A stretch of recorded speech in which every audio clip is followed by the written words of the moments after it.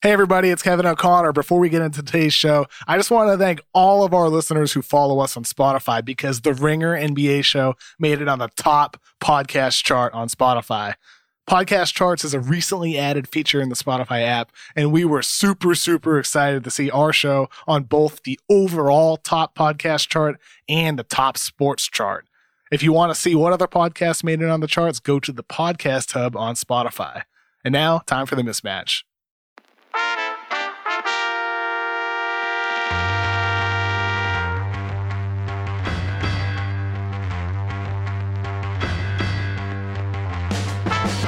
Welcome to the Ringer NBA show. I'm Chris Vernon. Joining us, he does every Friday from theringer.com is Kevin O'Connor, a.k.a. Kevin O'Concert, Kevin O'Climber, Kevin O'Camera, Kevin O'Candyland, Kevin O'Blazarian, Kevin O'Quarantine. Kevin, we just watched basketball games. Verno, yeah. Live basketball. It's great. Yes. So we are recording this on Thursday night at the conclusion of the Lakers-Clippers game. So we get to instantly react to what we just saw. My first reaction was, you and I both agreed that we think this is very probably going to be the Western Conference Finals. If that is the case, I will sign up for that because, I don't know what we thought about the quality of basketball and what it would be like, the intensity of basketball and what it would be like. I think there's just so many unknowns after taking so long of a time off. But look, we're going to get to the first game in a little bit, but both of the games that I just got done watching that went all the way down to the wire had every bit of intensity and everything I missed, the NBA could not have scripted this any better for the two games that they put on for the world to see as they return to basketball. Both of these were great, and especially that second game between the two top seeds in the Western Conference going down to the last minutes and then the last shots. I mean, that was everything I could have expected and more. It was a special night of basketball. Just to give the scores for people waking up early. Lakers won 103-101 over the Clippers, and Jazz won 106-104 over the Pelicans, which, like you said, we'll get to later. But that second game, man, like if this is a preview of what a conference finals series would look like between those teams, like sign me up, man. Like that could be a series for the ages between those two teams. And you know what? I mean, there were times I felt tonight watching both these teams that like they're not even playing the best level they can. These teams can both be better. Clippers obviously missing Lou Will and Harrell. And then on the other, also like Beverly coming in cold here, not a lot of practice time getting back. And then the Lakers couldn't shoot the ball all game long. Nobody could shoot from three. At one point, Paul George had more made three-pointers than the entire Lakers roster. And then after that point, Lakers really did heat up from three. But both of these teams, and by the way, LeBron at one point had under 10 points with like 6-7 minutes left in the game. There's a really weird game, and yet, like you said, it captured that intensity with both of them. But particularly like Lakers Clippers, the high level play down the stretch was just. It's hard to believe it's been over 4 months that since either of these teams have played a competitive game. They had the scrimmages, but man, like that was high level down the stretch there. Well, and if this was not a good LeBron game at all. No, we have seen him so much better than this. But if anybody 16 points, 6 of 19 from the field, 2 of 7 from three. Did have 7 assists, but 5 turnovers as well. Was not a great LeBron game. No. But if anybody had forgotten how awesome Anthony Davis is and how awesome Paul George is, Paul George and Anthony Davis were both just unbelievable in this game. And it was stars being stars, right? There wasn't a ton of Davis down the stretch of that game, which I was perplexed by.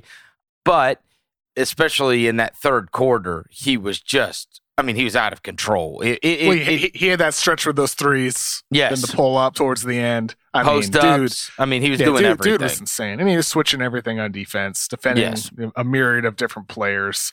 As great as AD is, in some ways, it feels like some of his talents are a bit underrated or maybe not valued as much. He's a rare one-of-one player. Truly. Okay. Here, Oh, there's no question. And George on the other side was so good. And if Paul George is healthy Paul George, and he's able to play throughout this thing, I mean, he's certainly there are large segments of games where he can be the best player on the floor that includes almost anybody in the league on the floor at the same time. He is that good at his best. That being said, I know I would imagine you are going to be married to your opinion as I am mine. And Isaac Lee will love to hear this. I feel more emboldened about my Clippers pick after this game tonight. Interesting. Why is that? I look at this and I say, okay, they have no Lou Williams. They have no Montrezl Harrell. These are two guys that are going to be in the top 3 or 4 for Sixth Man of the Year. They are also their third and fourth leading scorers on that team. Also, as that game played out, there were clearly mistakes. I mean, look, it's a 1-point game. This is not one of those where I think you can look at it. It's like, okay, does everybody's opinions of everything change if the Paul George shot goes in? So I refuse to if whether that Paul George shot drops at the buzzer or not, my opinion doesn't change. There were segments of time, and certainly there was about 11 minutes in a row where the Lakers didn't even score in that game. And as I'm watching it, I'm thinking to myself, it was a good Kuzma game, but man, once you get past those two guys, if I just say, Kevin, who do you count on? And your guy Caruso was very good tonight, right? But Caruso is not the guy that you're counting on every single night. I'm talking like, who am I counting on? Who's my third guy? And if you say Kuzma, then maybe I'll have to accept that. But, they got some out of Kuzma tonight. They got some out of Dion Waiters tonight. I mean, we know. Look, when you've got LeBron and you've got Davis, you've got a chance to do anything. But as it gets deeper, you are going to be able, you're going to have other guys be able to step up. And I think I'm more confident that more guys can step up for the Clippers than I am more guys can step up for the Lakers. I don't really like their roster after those two, honestly. I think your point about there's more guys on the Clippers who can, I think that's totally fair. I don't think anybody would disagree with that when you consider how potent Lou Will is off that bench, when you consider even like a Marcus Morris who can have a hot game. But I do think you're maybe underrating a little bit of what Dion Waiters can have. He can have an explosive game. Kyle Kuzma can go off for a 30-point game out of nowhere. J.R. Smith can have a hot shooting game. I mean, they have a number of guys on that bench. Danny Green tonight was only 2 of 6 from 3. I mean, Danny Green can have a game where he heats up and hits 4 or 5 threes for you off the bench. It's not like they don't. And maybe the answer is it's going to be somebody different every single night. And sure. That's what you have. I'm talking about somebody that I can count on. That's what I'm talking about. Because tomorrow night, if Dion Waiters went 0 for 8, it wouldn't shock you. So, I mean, you're counting on LeBron and AD. That's who you're counting on. And that's my point. You know what I'm saying? That's my point. I feel like I've got more guys I can count on. I mean, look, is there anybody besides LeBron and Anthony Davis that if they weren't, I know Lakers always get overrated because they're wearing Lakers jerseys. I thought about that when I was watching Jordan Clarkson tonight. Let's just take any fan base in the NBA. Is any fan base super excited they acquired any other player on that team besides those two? I mean, probably not, but they're not other teams. They're the Lakers with LeBron James and Anthony Davis. It's about how pieces fit together in certain situations. Dion Waiters in Miami was a disaster this season who got kicked off the team. Last year was not any good. Dion Waiters right now in the Lakers in his situation is activating some of his really good spot-up shooting, getting a lot of open shots. A guy who's hit near 40% of his catch-and-shoot threes throughout his career is somebody that looks to be in good shape, looks rejuvenated. J.R. Smith, I mean, do I want J.R. Smith on my team? And no, unless I have LeBron. It worked for them together in Cleveland besides game 1 a couple of years ago against the Warriors.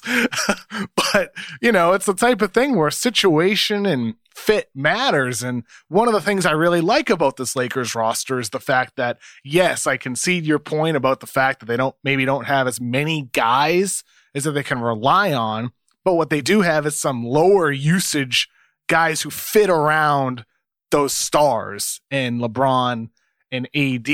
It's not like Waiters needs to have the ball in his hands to make an impact, or Kuzma has to have the ball in his hands to make an impact. These guys can step up on nights that they need to, and on other nights they can do what they do. J.R. Smith, he can grind on defense if he needs to. Alex Caruso is a terrific defensive player, and he can hit spot-up threes for you. He doesn't need to have the ball. The pieces fit around your stars. And it does too with the Clippers. I'm not knocking their depth at all by any means. I just feel like the Lakers' depth before the season, I got some of the knocks, like with Dwight Howard coming in, bringing back McGee, bringing in the guys that they had, KCP. But some of these guys have turned out to be good fits around those two. Well, we don't know yet. We don't know. Hell, two of these guys they just grabbed off the scrap heap. Come on. Yeah, Waiters and Smith, of course. We could say in the past, but I mean those guys are going to be getting minutes now. We don't know. But I mean, like, it's not 4 games now of Dion Waiters looking like he's in great shape, looking rejuvenated. I mean, willing to pass the ball as well, too. Right. Trying hard on defense. I mean, it's only 4 games, including 3 scrimmages. But, right. But I mean, the sample is getting bigger of Dion Waiters actually looking like an impact player. And this is coming from somebody who was not on Waiters Island. I was never a Dion Waiters fan.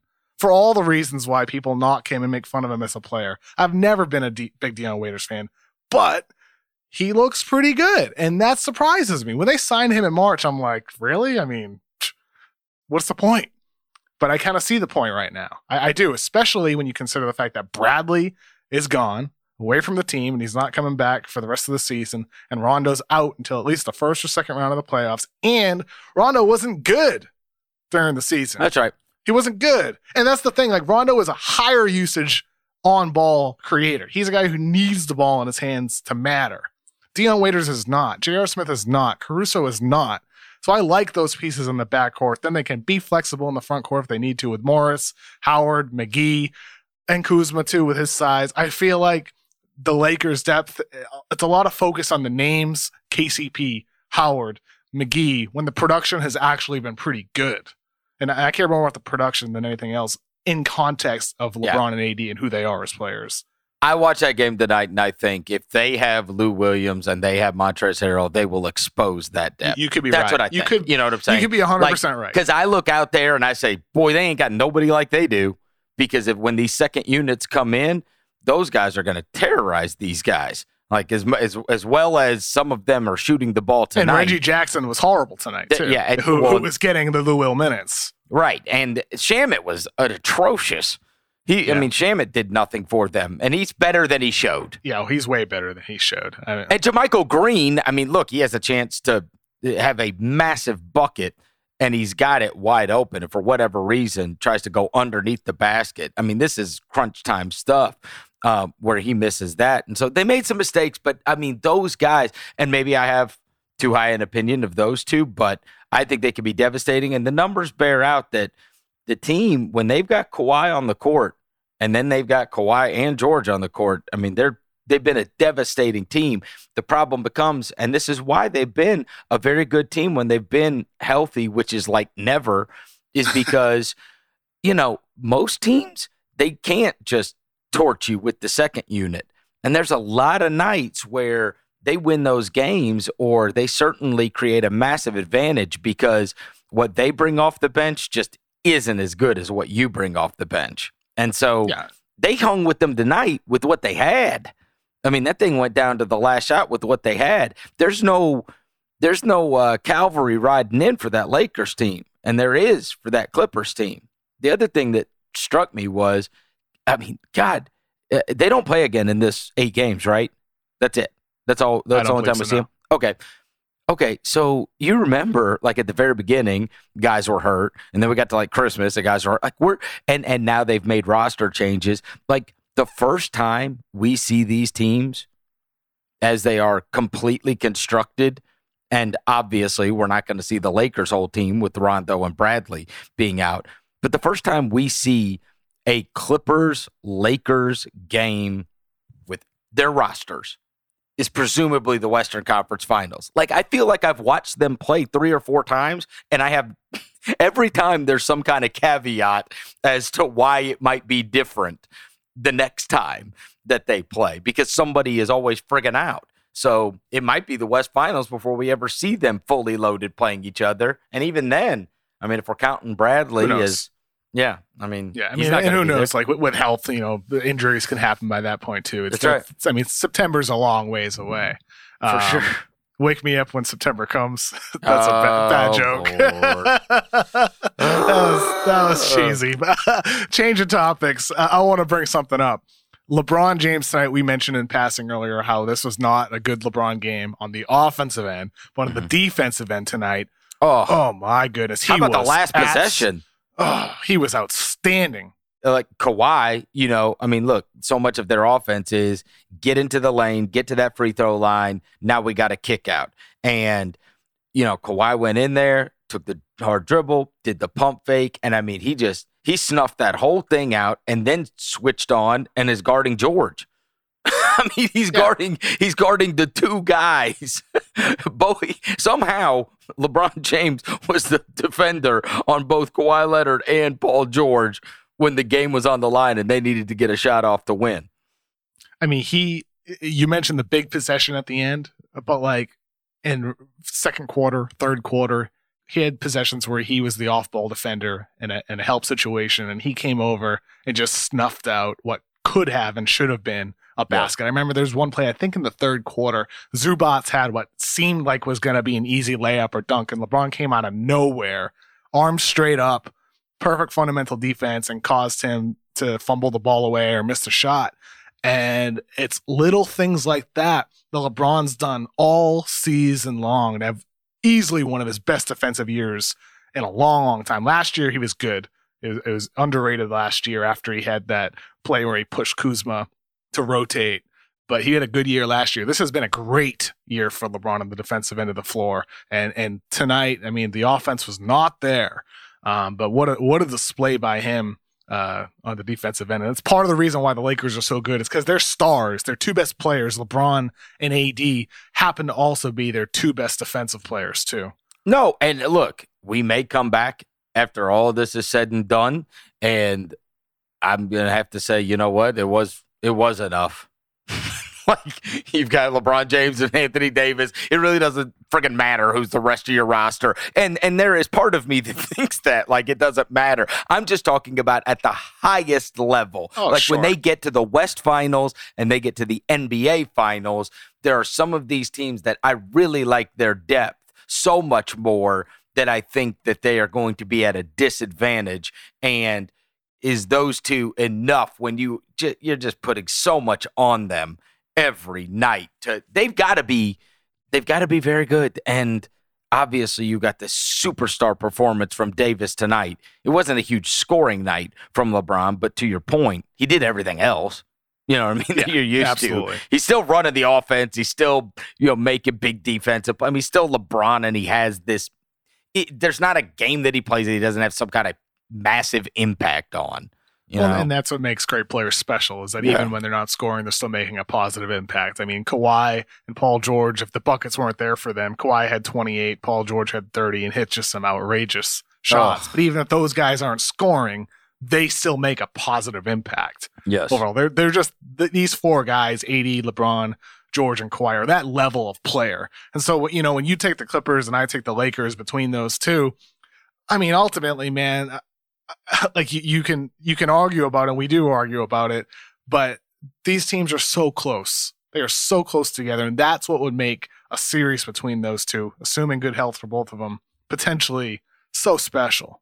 And the reason we talk about them so much, I know you've tried to throw Houston in there. I think there is just an enormous gulf between these two. And there is. When I throw Houston in there, it's just to say they're a team that has the upset potential. Yeah. But on paper, I'm not picking them over the Lakers or Clippers. I'm not picking Nuggets or Thunder or any of them.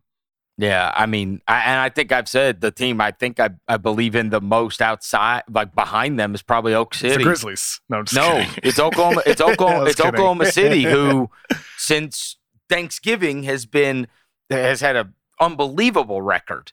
Most people haven't noticed, like most things that happen with small market teams, but They have. They've had this amazing record, and they've also got, they got warrior players at point guard and center that have a lot of playoff minutes. They got weird lineup crap they do that really messes with people. And so, but again, I'm not saying they're, I'm not saying they're knocking off either of these two teams. I'm just talking about who I believe in once you get past the Lakers and the Clippers. I do think we'll be, barring injury, we'll be on a collision course to see these two play against each other. And if tonight is any indication of what we would get over the course of a 7-game series, whew. And that's the other thing. Without the fans, did you feel like there was any lack of intensity that took place? And I didn't either. No, one bit. By the way, I'm glad you brought that up because, dude, the presentation is awesome. It really is. It's awesome. I mean, from us being at home, yes. We can only speak from our perspective here. I felt the intensity in both games. I thought the fake crowd noise was really good. It felt authentic. There's nothing phony about it, even though it's fake crowd noise. It anytime you heard cheers or whatever, it made sense that they were there. With the virtual fans on the big screens, I loved the moments when after a big Lakers player would happen because it was a Lakers home game. Mm-hmm. They would go to full screens of Lakers fans at home going crazy, reacting live, watching on their laptops or TVs or whatever. I just thought it was the best possible presentation that the NBA could have put together. This is only game one. It'll get better over time, I think. No, it was great. I was really blown away from it, and I would imagine some of the videos that people at Disney World took, when plays happen, you can hear the fans there, the fake crowd noise. It sounded great. Yeah, it did. And I'm curious. Right now we're recording this after midnight on the East Coast. As we see quotes come out, overnight from players, and they do their talk during practices and whatnot. I'm going to be curious to hear more and more players' feedback on the atmosphere because, from a fan perspective at home, it was outstanding. It was really top notch. The only thing that sucked was Reggie Miller. That was it. The rest of it was all fantastic. And the referees. The first half was rough to watch. The referees were blowing way too many whistles, It's a Scott Foster game. Oh, God. That first half was really tough to watch. No, it's truly clockwork. Yeah. And disgusting. God forbid if you see him on like a Rockets game. Then it's it's mayhem. Gracious. It's mayhem. Just rough. Rough, man. I hate harping on refs. It's refereeing is a hard job. But sometimes just don't blow the whistle on these 50-50 destroying the flow of the game. Yeah. Just really pisses me off. Lane violations and shit. Yeah, stop. You're doing too much. Swallow your whistle. You know what I mean? Little pushies under the basket. Come on, man. The stuff like that can go. And by the way, you see what happens to the game when you do let that go. In the fourth quarter, it was amazing basketball. It was amazing basketball. Let's have amazing basketball from the first quarter and on. There's a flow to the game. Anyway, yes, it was great. The other thing was, beyond the presentation, you and I talked about this a lot leading up to them doing this in the bubble, and there was that moment in time where there was at least a conversation of, hey, there were guys that were talking about, should we go do this, right? If we want to be an agent for social change, is the best thing for us to do to go down to a bubble in Orlando and playing. And I continued to make the argument, look, you're going to have the sporting landscape and the NBA fans' attention to yourself and the stage that you will be on, and given the opportunity to get out whatever message you want to get across to people, you are clearly, the NBA went out of their way to make it a partnership and say, we encourage this and we will facilitate this. And I thought from the game presentation to obviously the jerseys that they're wearing to the solidarity during national anthem stuff to all of this stuff, the commercials that were running throughout the breaks. It was omnipresent. And I thought they did a very good job of this. Inevitably, you are going to have people out there that attempt to bastardize whatever it is that people are trying to stand up for and turn it into an argument about something totally different than what, instead of just listening to what they're saying and saying, hey, this matters to them. How about I listen and try to understand why this matters to them? They have been given the opportunity, and for that stage, you have seen guys use their press availabilities for it. You have seen guys use their jerseys for it. You have seen guys use their post-game comments for it, whatever it may be. And if the idea was, hey, if we go play basketball, everybody's just going to be cheering us and nobody's going to care about this anymore, like, I think that could not be further from the truth with the way we saw this all be presented over the course of the last 2 days. I remember the week there was the talk after the Kyrie phone call about maybe guys not playing, showing the unity together by not playing. Someone from the league and someone from a team both said to me, you're not going to be able to watch an NBA game without hearing the message of the players in the league and the coaches and everybody associated. And that turned out to be beyond the truth, Yeah. Like you said, even the commercials. Yes. Even the commercials sent that message. And we've talked about this a lot. I think there needs to be a lot that goes beyond symbolism and a lot that goes beyond awareness. But that is a significant component of this. That matters. It matters to raise awareness here. And that's exactly what the NBA is doing with the stage and the spotlight on them. And I mean, that showing unity during the anthem and everything else, it was really powerful. All of it. And look, all of it was. I say this as a dad, an older guy, if you will, right? That it ain't about me. Like, hopefully you are going to change some hearts and minds of the older people that are out there bitching. Let me tell you, though, Kevin, these guys are heroes to my 10-year-old. Mm-hmm. And there is no question that if a child sees that and hears what these guys are saying, it impacts them. There's just no way around that, right? There is a generation of people that you're never going to change. But I don't want anybody to lose sight of the fact that there is the NBA has an enormous amount of young fans. Mm-hmm. And there are some of those fans that are they're not going to be privy to those messages in their own home, as sad as that might be. Yep. They're not going to know about other cultures, or they may just not even know what's going on in the world. And they will be educated through this. Bingo. towards things that take place. 100%. And like I will tell you, my son knows what's going on, man. He knows what's going on in the world. And part of that is absolutely because of the people he looks up to, follows, etc., and what he hears about.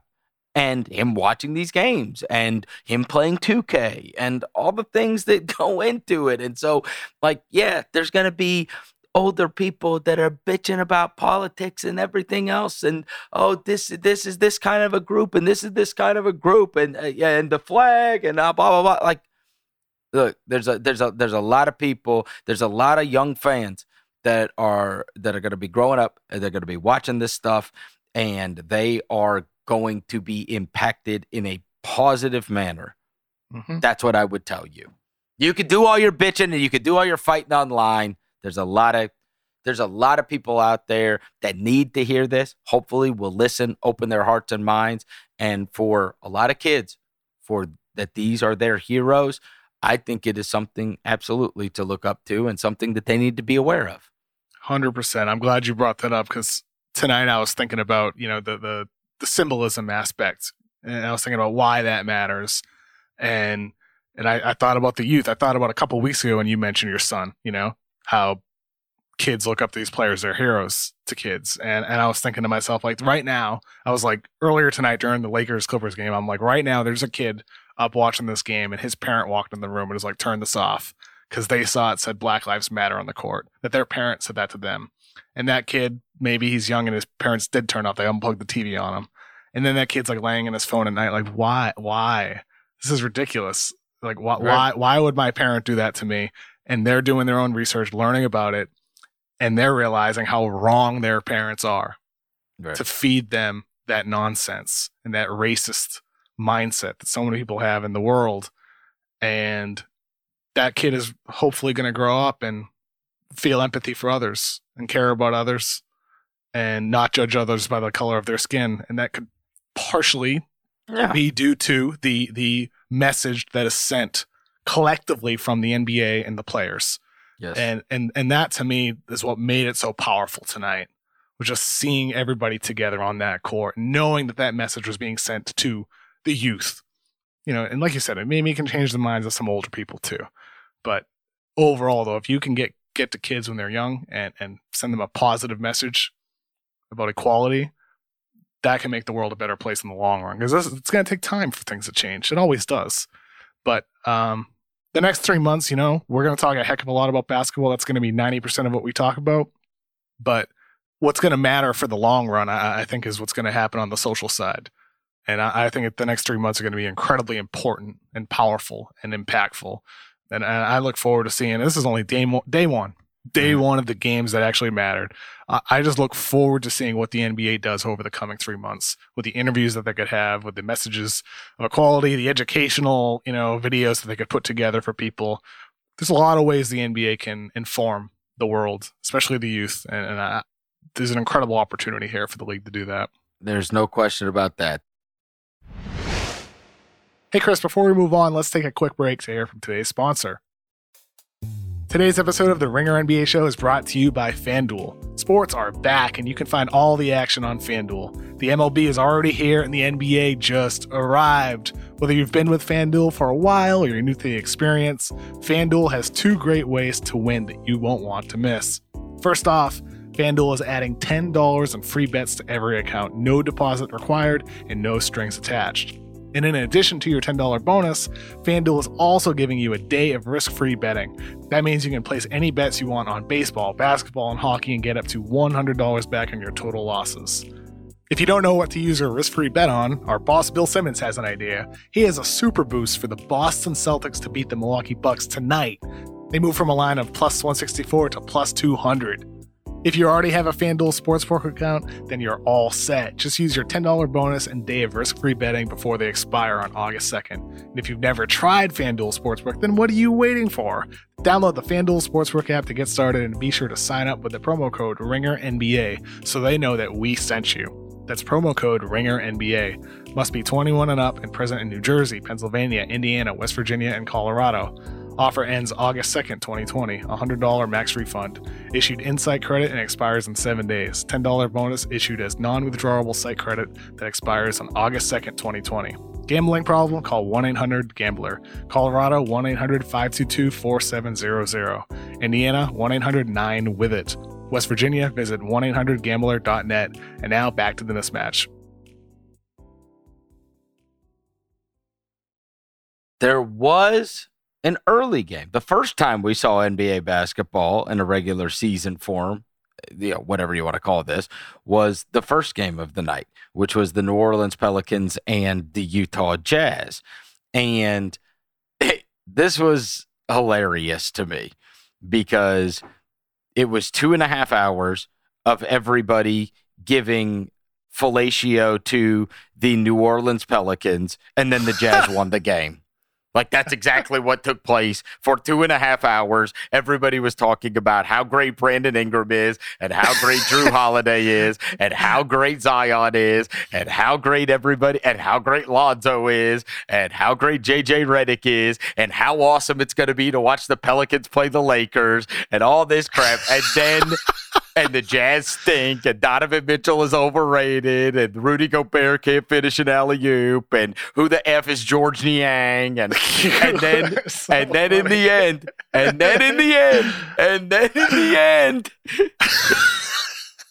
Brandon Ingram doesn't hit a shot for an hour until some free throws at the very end.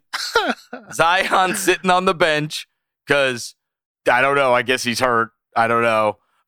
Maybe his conditioning is poor, even though he looked like Superman like 2 weeks ago. What happened to the ripped Zion anyway? He started eating down at Disney World, I guess. That was probably the post-workout maybe muscles. So. I don't know. I don't know about that. I've never seen those muscles on me in the mirror. Yeah, but I don't know. After you work out, your veins pop. Arnold Schwarzenegger called it the pump. The pump. It's an amazing feeling. The pump. That fourth quarter by Utah, though, was amazing. Outscored New Orleans by 10. Oh, just amazing. Look, I hate to break this to you and everybody else in the country. this was not about Zion sitting on the bench. New Orleans sucks in close games. It's been that way all season long. It has been that way with Zion. It has been that way without Zion. We talk about teams that like find a way to win or just know how to win and, have a trust. They now, in games that they are tied or behind by 3 points or fewer in the last 5 minutes, they're 5-23 this year. Oof. Oof. That's stinky. That is stinky. Now, small sample size. I mean, like, they're 5-23. How many they got to lose? How long you been sitting on that stat? No, I'm just telling you. Shout out to my guy, Fast Break Breakfast, who tweeted that out tonight. I mean, look, the rightful rookie of the year obviously puts games away over and over again. That is Ja Morant. And while everybody is all caught up, I thought this was the funniest episode tonight, was just watching everybody go crazy over the Pelicans, and then Utah beats them. And Utah's got, like, Conley obviously was very good tonight and had 20 points. Donovan was not good, and then when it mattered most, he looked like a guy who had been in big games, in close games, and he came through. And then, in irony of all irony, this whole damn thing gets shut down in part because of Rudy Gobert originally. Obviously, coronavirus exists without Rudy Gobert. But just for the sake of the NBA and the way that storyline went, Rudy Gobert was the first name we knew about that tested positive. It was all a scandal, and then Donovan got it, and then they couldn't stand each other. And here we have a pass from Donovan Mitchell to Rudy Gobert. He gets fouled because he doesn't finish. 62% free throw shooter, and he's the one that goes and knocks down the free throws to win the game. I mean, what the hell?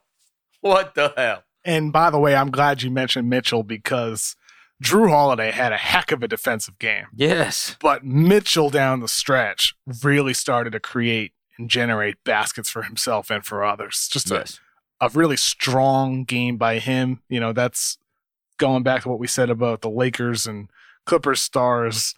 That's oftentimes what stars need to do. That's another aspect of it. You're struggling, but you get through that, you push through that, and you make a difference towards the end of the game. And that's what Mitchell did tonight. It was a really incredible fourth quarter performance by him.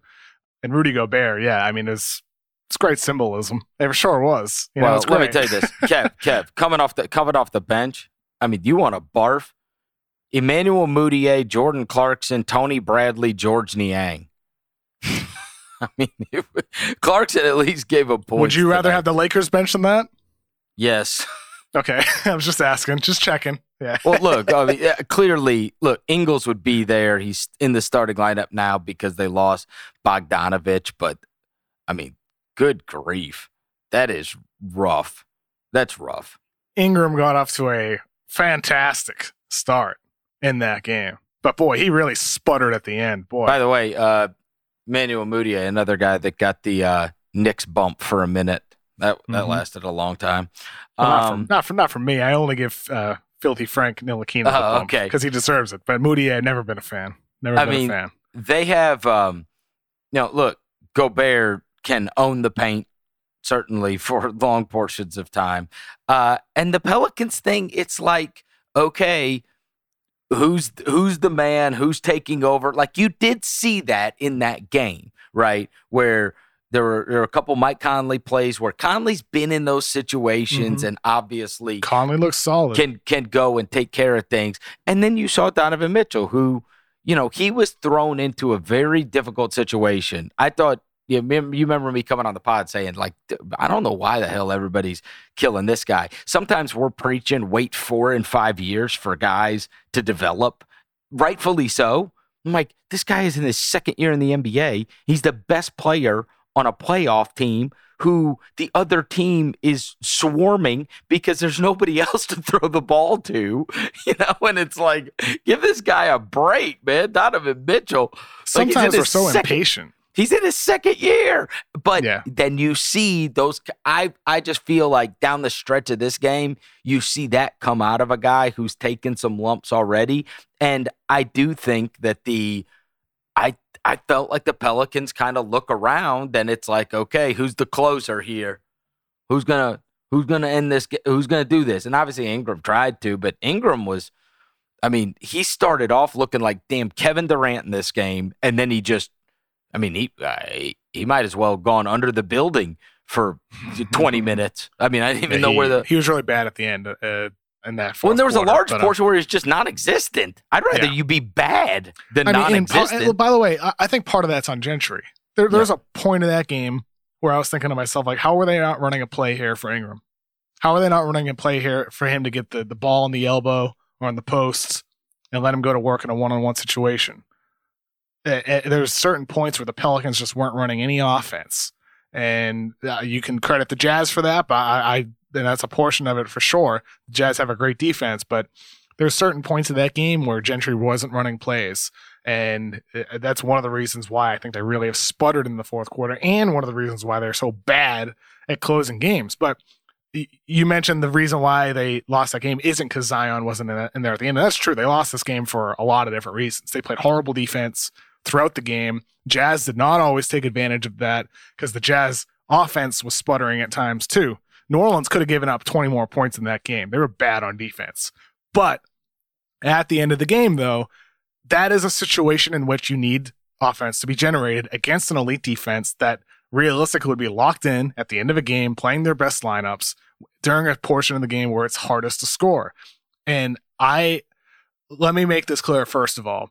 Zion playing 15 minutes and having a minutes restriction, I get it. He's almost 300 pounds. He generates force like he's a rocket ship, and then he's going to land on those knees that haven't played in scrimmages or 5-on-5 in a long time. Those long-term concerns that the Pelicans have for him are 100% understandable. So in that sense, the minutes restriction makes total sense to me. With that said, what doesn't make sense to me is when he was on the court. And look at his minutes. In the first quarter, he played from the opening tip to the 9-minute mark. Second quarter, 12-minute mark to the 8:23 mark. Third quarter, 12-minute mark to the 8:06 mark. Then the fourth quarter, 12-minute mark to the 7-minute 19-second mark. Why does Gentry extend Zion in the fourth quarter and not pull him at the 9-minute mark to save those extra 2 or 3 minutes for a potential end game situation when you would need him? That's what really I don't understand. Well, about I the will decision say this. there. I will give Gentry, and maybe I'm not going to be giving him correct credit, but I will just tell you that reading his quotes prior to the game, he was going out of his way to say, look, I want this guy, and it's going to be up to the medical staff. And we'll talk to the medical staff. And I can just say that sometimes when things don't make sense the way they're playing out, it is because there is a higher power than the head coach that is 100%. making these decisions. I don't know how they come to their solutions, but there are, when you become secondary to the training staff, when the training staff is given the power to say, okay, this is how we're going to do it, and our evidence shows, or here's how you should do it, right? And bringing him back 3 minutes, that's shown we might overextend him at that point, or it's better to play him for this amount of time straight and this amount of time straight.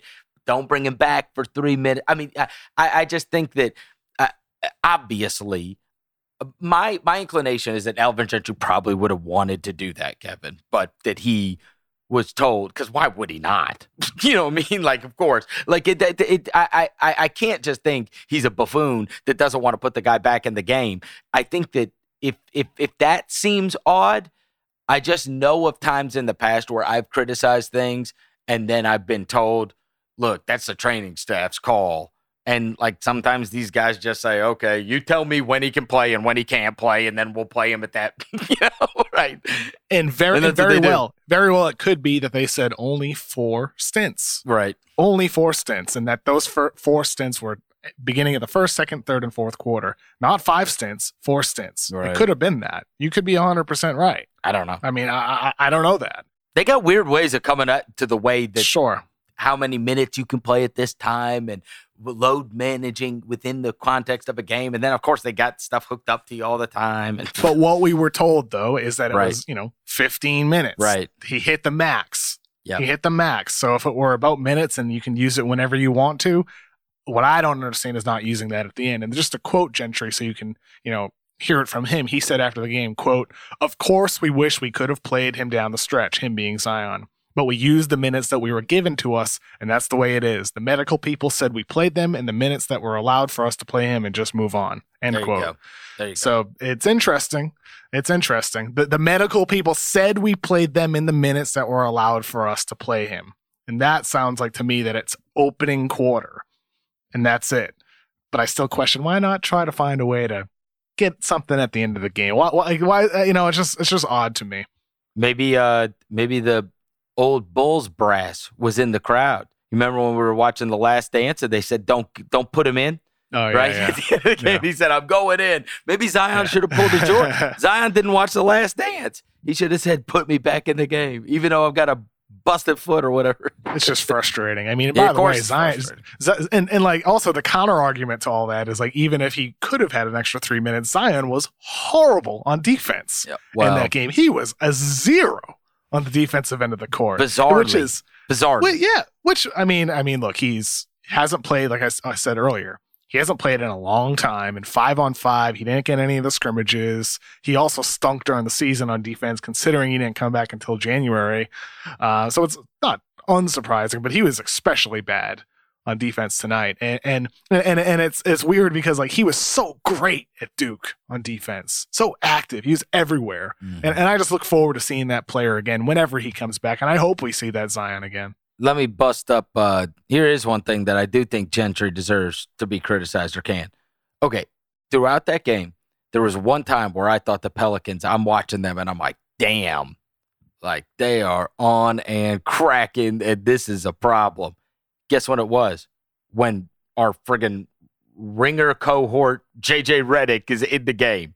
Oh, yeah. I don't get it. Yeah. What the hell is Lonzo Ball? I mean, Lonzo had bad foul trouble, and he was bad tonight anyway. But Lonzo was bad tonight. I mean, shit, I'd run JJ out there 30 minutes a night, just with the way it fits with everything and the space he creates. And he was just I thought he busted that game wide open. Then they took him out of the game, and it went back to being slogged down and a problem. I mean, and I know that he's got some limitations, but. Geez, what did he play? He probably played 20 low 20s tonight. I didn't look at the box score. 26 minutes. So he almost played 30. Oh, okay. Well, yeah, he did put 26. All right, that's 26. Fair. To your point, you want 32. Yeah. You want 6 more minutes out of JJ. Oh, yeah. And certainly he should be on the court when it matters most, to me. Yeah, and so he played his average for the season. He averaged 26.4 minutes for the regular season, had 26 tonight. But to your point, though, I mean, Lonzo, he does the things that he does on defense. He's active on that end. He rebounds, he passes, but 2 for 13 from the floor. There's nights like this when Ingram's sputtering down the end, when Zion's not playing because he hit his minutes limit. You need Lonzo to be more in order to win a game like this. And just to bring it back to Zion not playing more than 15 minutes, the source of the frustration here really is what you touched on, that New Orleans is right on the heels of Memphis. They have a chance at a 9 seed here with a nice young roster. Not anymore. They're not. Well, no, but big win tonight for Portland, for Sacramento, and San Antonio, and that Portland game becomes enormous for the Grizzlies. Portland game for seeding wise becomes huge, and I've told you that I am a bigger believer in Portland than I am New Orleans. And that is simply because, I mean, look, it's Lillard and McCollum, and they've got Nurkic healthy back. They've got Collins back, and they've proven they can be an outstanding team. Like, I know everybody I feel like the narrative on the Pelicans is something that they have never been, and they haven't been this whole season. I don't understand why, if it's like, oh, well, they've just been injured, and that's why. They haven't. And I know their point differential because they beat the shit out of some teams throughout the deal. But, like, the results are the results, right? Like, the old Bill Parcells, you are what your record says you are. And throughout this season, and then you see them play against a playoff team tonight, And it's like, okay, like they've got what were they up? I think they're up 16 in this game. Up 16 in this game. And that Utah team, they ain't got that much. They're in trouble in the playoffs, Kev. They are. That Utah team's going to be in trouble. I was glad they got that win tonight. But the Bogdanovich thing hurts. But it really hurts because they ain't got nothing else. He's a bigger loss. He's a bigger loss than people give credit for. Because that bench is they got nothing. It's Tony Bradley, George Niang, and friggin' Emmanuel Mudiay. Like, what the hell? Mudiay had a nice game. But, God. He stinks. I mean, they're just, again, you're pretty reliant on. Ed Davis didn't play tonight. No. Our theme song by John Titterington and Dan Bailey of Father John Misty is called Ed Davis. That's my guy. That's the name of the song. I love Ed Davis. Did you know that? Yeah. You know that? You knew it was called Ed Davis? I saw it in the email. Okay. Just making sure. All right. I love Ed Davis. I've always loved Ed Davis. Yeah, he's a great player. Great role player, I should say. Well, he was. He was. Let me tell you what he's truly great at. Craps. Really? Interesting. Oh, God. When Summer League last year, I walked down there. He had just won $60,000. Oof. It was 8 a.m. It wasn't because he hadn't gone to sleep. It was because he's already up for the day. He's not a big drinker, so he wasn't up all night. He wasn't up all night. He actually got up early in the morning and went down there. I've never gambled in Vegas. Is that true? I've never gambled in Vegas. Man. In my 4 or 5 years at Summer League, how many years it's been, I haven't gambled a buck. Yeah, me neither. Yeah. I really haven't. I'm not lying. You think I'm kidding? Let me tell you this. You think I'm kidding right now? No, I don't think you're kidding. Okay. I would totally believe that you never gambled anything. That is the most believable thing you've said to me. No. I still to this day, I got one last week. I was telling my buddies about this. I was like, this is embarrassing. I still get emails. The first year I went to Summer League, I stayed at the Wynn, and you came down there. We did the show. That was the year. You remember the show? Okay. Yeah, your 72nd floor. It was unbelievable, right? It was an unbelievable room. Overlooked. At the first night I was there, I remember, and I hadn't been to Vegas before. And the first night I was there, I come in. Of course, I stayed up. I gambled all night. I get into my room at 3 o'clock in the morning, and I'm trying to get to bed, and I hear this, so baby, pull me closer in the, dun, dun, dun, dun, dun, like that. And I'm like, is that the Chainsmokers? I was like, God, man, is there a freaking club downstairs or something? And I look downstairs, and of course, there's a beach club, and it's still bumping. Bro, it really was the freaking Chainsmokers. They were playing at the party. And I was like, is this what this is going to be like? And in fact, it was what it was going to be like. And to this day, I still get emails with them offering me free rooms and comps or whatever. I'm like, bro, free rooms. I'm like, how much money did I lose? I mean, I must have lost a fortune my first year there. I swear, I haven't stayed there in 4 years, and the Wynn still sends me emails every month. You haven't unsubscribed? No. One day I'm going to take them up on it. The buffet there is fire.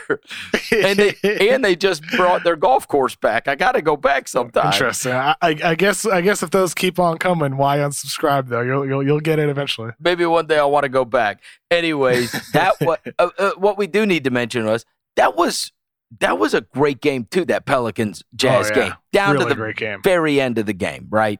And so we got two really good ones right off the bat. In terms of competition level, we kept saying we don't know what these teams are going to look like. I mean, it looked like we were watching NBA games, and if you didn't tell me we had just taken off 4 months and that we're playing in a weird situation in a bubble in Orlando, and you just presented me the basketball game, it wouldn't look any different outside of obviously noticing the fans aren't there. Then I'm talking competition-wise, wouldn't look different than what we would have been watching. I chatted with the Ringers, Jason Concepcion at Network on Twitter, host of NBA Desktop and The Connect and Binge Mode. You think you need to promote him So you got Emmy a problem winner. with his name getting Emmy out winner, there? if you didn't know. Yeah, Emmy winner Jason Concepcion of NBA to Stop. Yeah. And we talked during, he did like a Twitch stream during the Jazz-Pelicans game. And I said to him, and I'll say this to you now, part of me felt like the atmosphere and the crowd and, everything we touched on a little bit earlier was better than like some NBA games. You mean New Orleans? Kind of, yeah. I mean, New Orleans or some places where it's just empty crowds. It ain't better than Utah. Utah is wild. Not better than Utah. It's not going to be better than OKC or either of the LAs or anything like that. But I mean, it was better than a lot of NBA arenas. That's for damn sure. Yeah. No, I mean, in terms of commotion. Yeah, it was great. I mean, there's some empty seats in the virtual fans, so it's just kind of realistic for New Orleans games. But sorry if you're a Pelicans fan, but it's just the truth. I'm sure if you're a Pelicans fan, it probably annoys you too. If I were a Pelicans fan and I looked on TV and I see empty seats, I'd be pissed off because I would want an atmosphere like OKC has, like Boston has, like Golden State has. I'd want that. Yeah, I would also really want a fair shake from the media because nobody dangles off our ball sack like in the national media. New Orleans Pelicans, enough with them. Take an L. Do you feel like, and I'm curious about this since you brought that up, do you feel like Ja Morant and Memphis to an extent, but especially Ja, doesn't get enough national attention? I'm talking like from ESPN, TNT. He gets NBT. more now. He gets more now, but does he not get enough? Does he deserve more? Did you see the corner graphic they're running in both of these games? Friday night, tune into TNT, NBA Rookie of the Year debate. What the? What? I didn't see this. What was that? They're promoting a show where they're going to debate the Rookie of the Year. Where was this? It was on the corner of the screen in both the games tonight. And they did the reads. The announcers did the reads. That show should be 10 seconds. Was it constantly in the corner? Not omnipresent, but I mean, they mentioned it and they did the read. Tune in Friday night, Rookie of the Year debate. And they had a little picture of John, a little picture of Zion. And it's not a debate. I wanted to vomit. I couldn't believe it. Like, that's what is different about his deal. Yeah. You know what I mean? Like, they're going to debate it. I mean, you could argue Zion shouldn't even be in the top 3 for Rookie of the Year. I had him second. He played 19 games. I know. Part of me was like, why do I even have him second? By the way, I had Ja first, which is a no-brainer. Anybody who doesn't have Ja first, I question your sanity. I had Brandon Clark third. Oh, wow. He made a winning impact as a rookie. Good defense, one of the most efficient, best rim runners. I don't want to ramble about Brandon Clark, but like I feel like it is just interesting that's being framed as a debate. Well, look, I'll tell you this. I know who does take it a little bit seriously sometimes. So Bam Adebayo, the last exhibition game, Bam Adebayo walked in with a real Rookie of the Year shirt of Kendrick Nunn. Oh, yeah. Kendrick Nunn should be in that conversation, too, for a top 3 spot. Ja went out and urinated on them. He had like 24 and 12 in 20 minutes. And Kendrick Nunn did nothing. Kendrick Nunn. I couldn't put him in my top 3 because he doesn't play a lick of defense. That's why. Oh, interesting. He had a very good rookie season, though. He did. Don't get me wrong. He's great offensive spark plug for Miami, important to that team. But Brandon Clark is a better two-way player, so I gave him the slight edge. I feel like people have talked about the Pelicans all year about a team that has not existed. You know what I'm saying? They will get there, and they will be a powerhouse if Zion lives up to what is inevitably his destiny. I get it, right?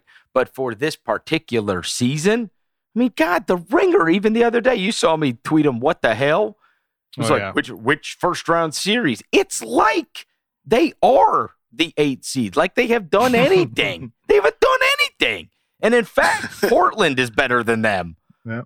Speaking of which, we mentioned that they are it's the first game tomorrow with the Grizzlies and the Portland Trailblazers, which does become a massive game for the Western Conference playoff standings because with the Pelicans losing, clearly Memphis would be able to gain a huge amount of space between not only – it's a double game, right? We still don't really know about Lillard and whether or not, there's not sure thing that he's going to play. I went and was thinking, look, I'm always logical about this stuff. If you're Portland and the guys, if you're worried about it a little bit, then you say, okay, what's the next game? If we ran him out there, could he just sit the next game? Because we might be able to beat Memphis without him, dependent upon, if you got like a Brooklyn or a Washington or whatever in the next game. Their next game is Sunday afternoon on national TV against Boston. And then go look at Portland's schedule after this Grizzly game tomorrow. I did not realize this until today when I looked at it. And that's tough. Wow. Read it off for people. Portland, this is murderer's row. One thing just to say real quickly, Jason Quick of The Athletic reported today that Damian Lillard will play tomorrow. Okay. So we'll see if that ends up happening tomorrow or today, Friday. It's recording Friday. This tonight, so Friday. But their schedule, so Memphis Friday, like you said, Boston Sunday, then Houston, Denver, Clippers, Sixers, Mavs, Nets last game. But until that Nets game, oh my goodness, is that murderer's row right there for them. Brutal. I was shocked. I guess I just hadn't caught. You see all the schedules at the beginning, and there was a lot made of, Memphis has a very the most difficult schedule, and the Pelicans have the easiest schedule. But looking at that Portland one, I was like, God, what did they do to somebody? What did they do so wrong? Here's the thing, though. That schedule's tough, but Nurkic looked really good in scrimmages. Mm-hmm. If Nurkic is back to being the Nurkic that we last saw, Portland, in terms of quality of play right now, they should probably be viewed as on the same level of Denver, OKC. Absolutely. If Nurkic is that guy because of what he does for their defense, what he does as a passer in the half court, pick and roll partner with Dame Lillard, and CJ McCollum had the Harden lookalike step back. They can compete with anybody. They can compete. To your point, Kev, they got somebody that there ain't a lot of these teams that you could say, hey, that guy could go for 60 tonight. They That's do. Dame. He might go for 60 points. Really, you could throw CJ in there. CJ's a guy who can go for 50. Dame can go for 60 any night. They can win any game, but that schedule's tough regardless of the team. Terrible. And I do need to ask for a bit of forgiveness here. It's the Trailblazers Grizzly game is not the first game tomorrow. And many of you will be listening to this pod on Friday. And I'm so sorry. Because this is I know where you're going. It's a blood war for the 7th seed in the Eastern Conference. It's going to go a long way towards deciding that, and that is the Magic and the Nets. Can't wait. And the bubble Nets. If that game was in my backyard, I would not raise the blinds. But there is also more games going on in the afternoon. First, Suns Wizards, another just monster game. I'm gonna tune in. I'm gonna tune in to watch Devin Booker, my guy, and the bright future Suns. Look at Kings, Spurs, both two teams. Look, the Kings are a little bit dangerous, can be, right? Because they're right there record wise. They could catch somebody. If they got Fox and Hield going off at the same time, whatever. Nobody expects them to, but I'm just saying they're at least in striking range if they ran off some wins. That being said, 2 huge games. Yeah. Celtics, Bucks. Now, we're not going to get to see Connaughton's still out. Bledsoe's going to be out. So it's not going to be full-on Bucks experience. But you got Bucks, Celtics. So you got number 1 and number 3 in the Eastern Conference. And then the nightcap, Harden versus Luka.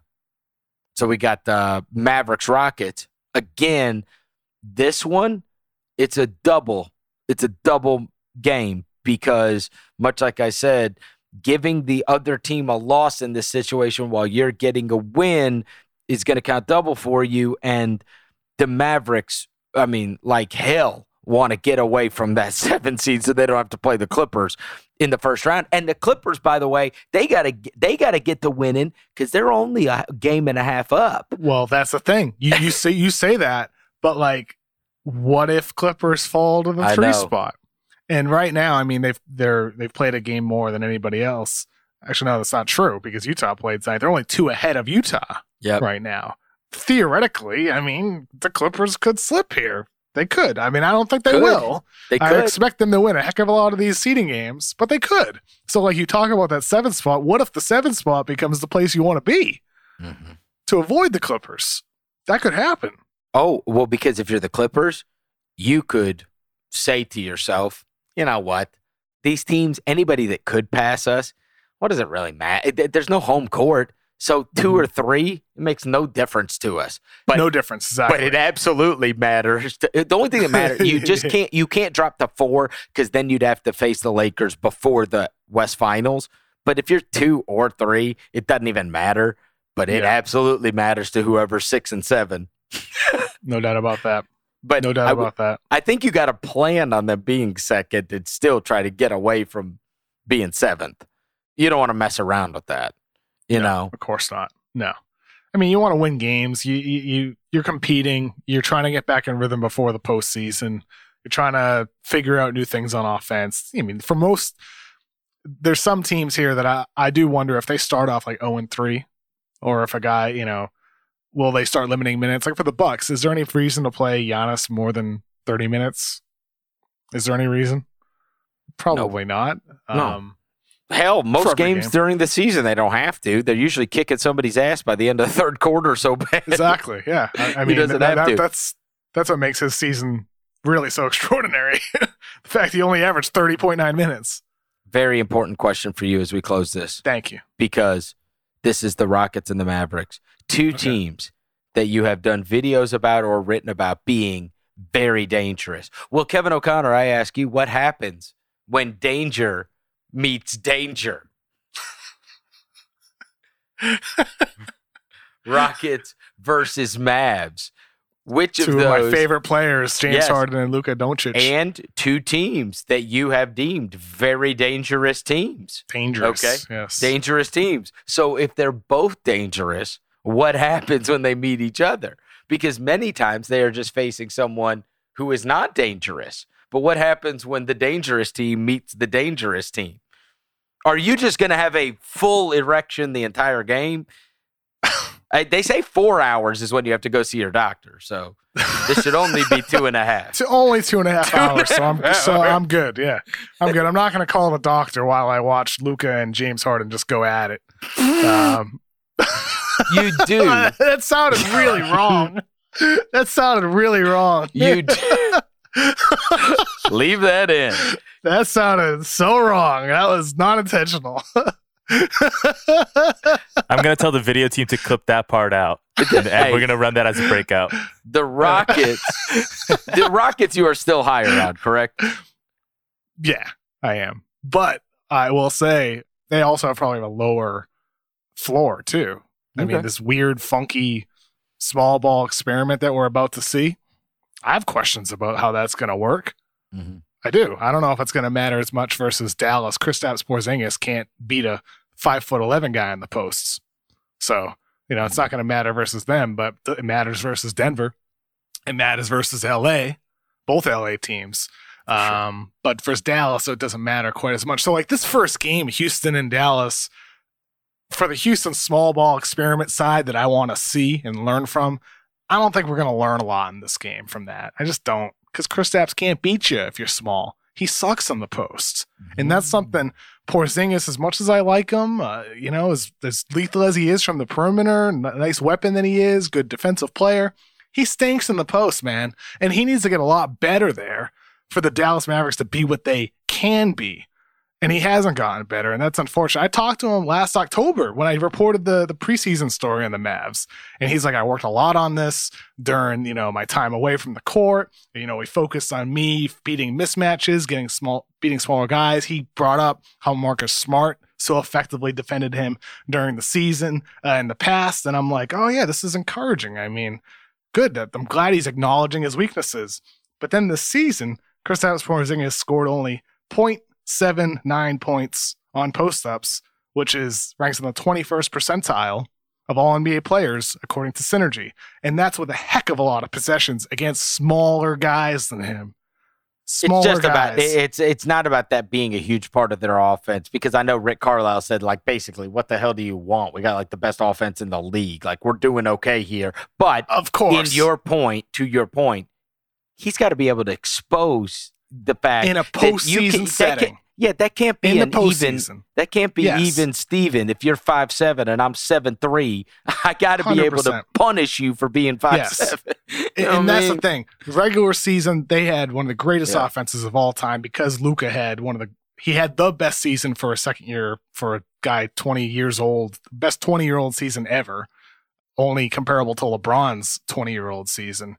But the fact is, in the postseason, he's got to be able to beat those mismatches to really be that greatest playoff offense ever level. And thus far, he hasn't proven that he can be that. Hopefully, he comes back with it. Basketball is back. I love that we're getting to talk about players. We're getting to talk about games. And this has been a late-night recording. I just want to check before we wrap this up. Isaac, have you stopped crying yet? I have not. No, I have been sighing and tears have been coming down my face this entire hour that we've been podcasting.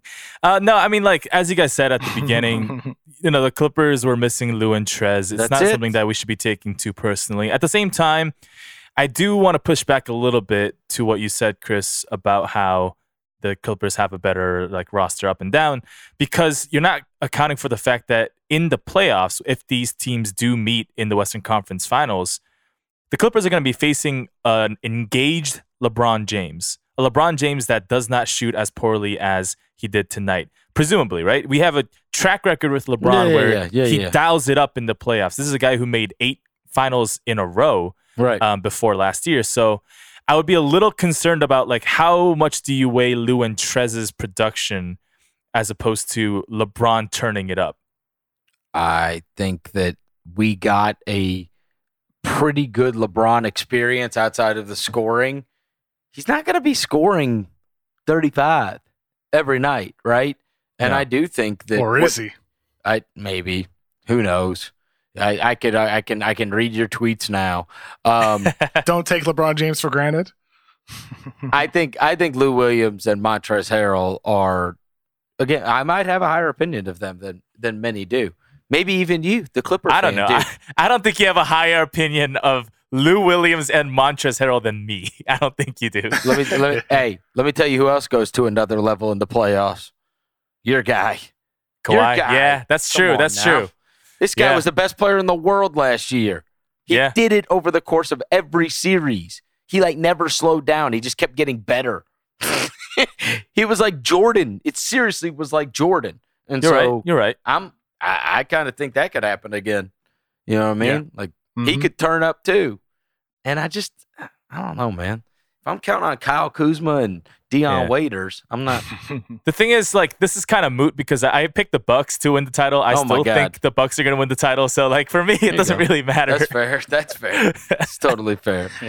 All right, that's going to do it for another episode of The Mismatch. Thanks, everybody, for listening. Enjoy all of this basketball. Kevin, I will talk to you on Tuesday. I'm looking forward to next Tuesday, and also just want to say thank you to the listeners. These last 4.5 months since the NBA stopped, and y'all sticking with us and sending mailbag questions every week, listening to the show. It's great doing this. We made it. And having that relationship. Yeah, we're here, guys. We're here talking about live basketball games. It's great. We made it back to basketball. We'll talk to you next Tuesday.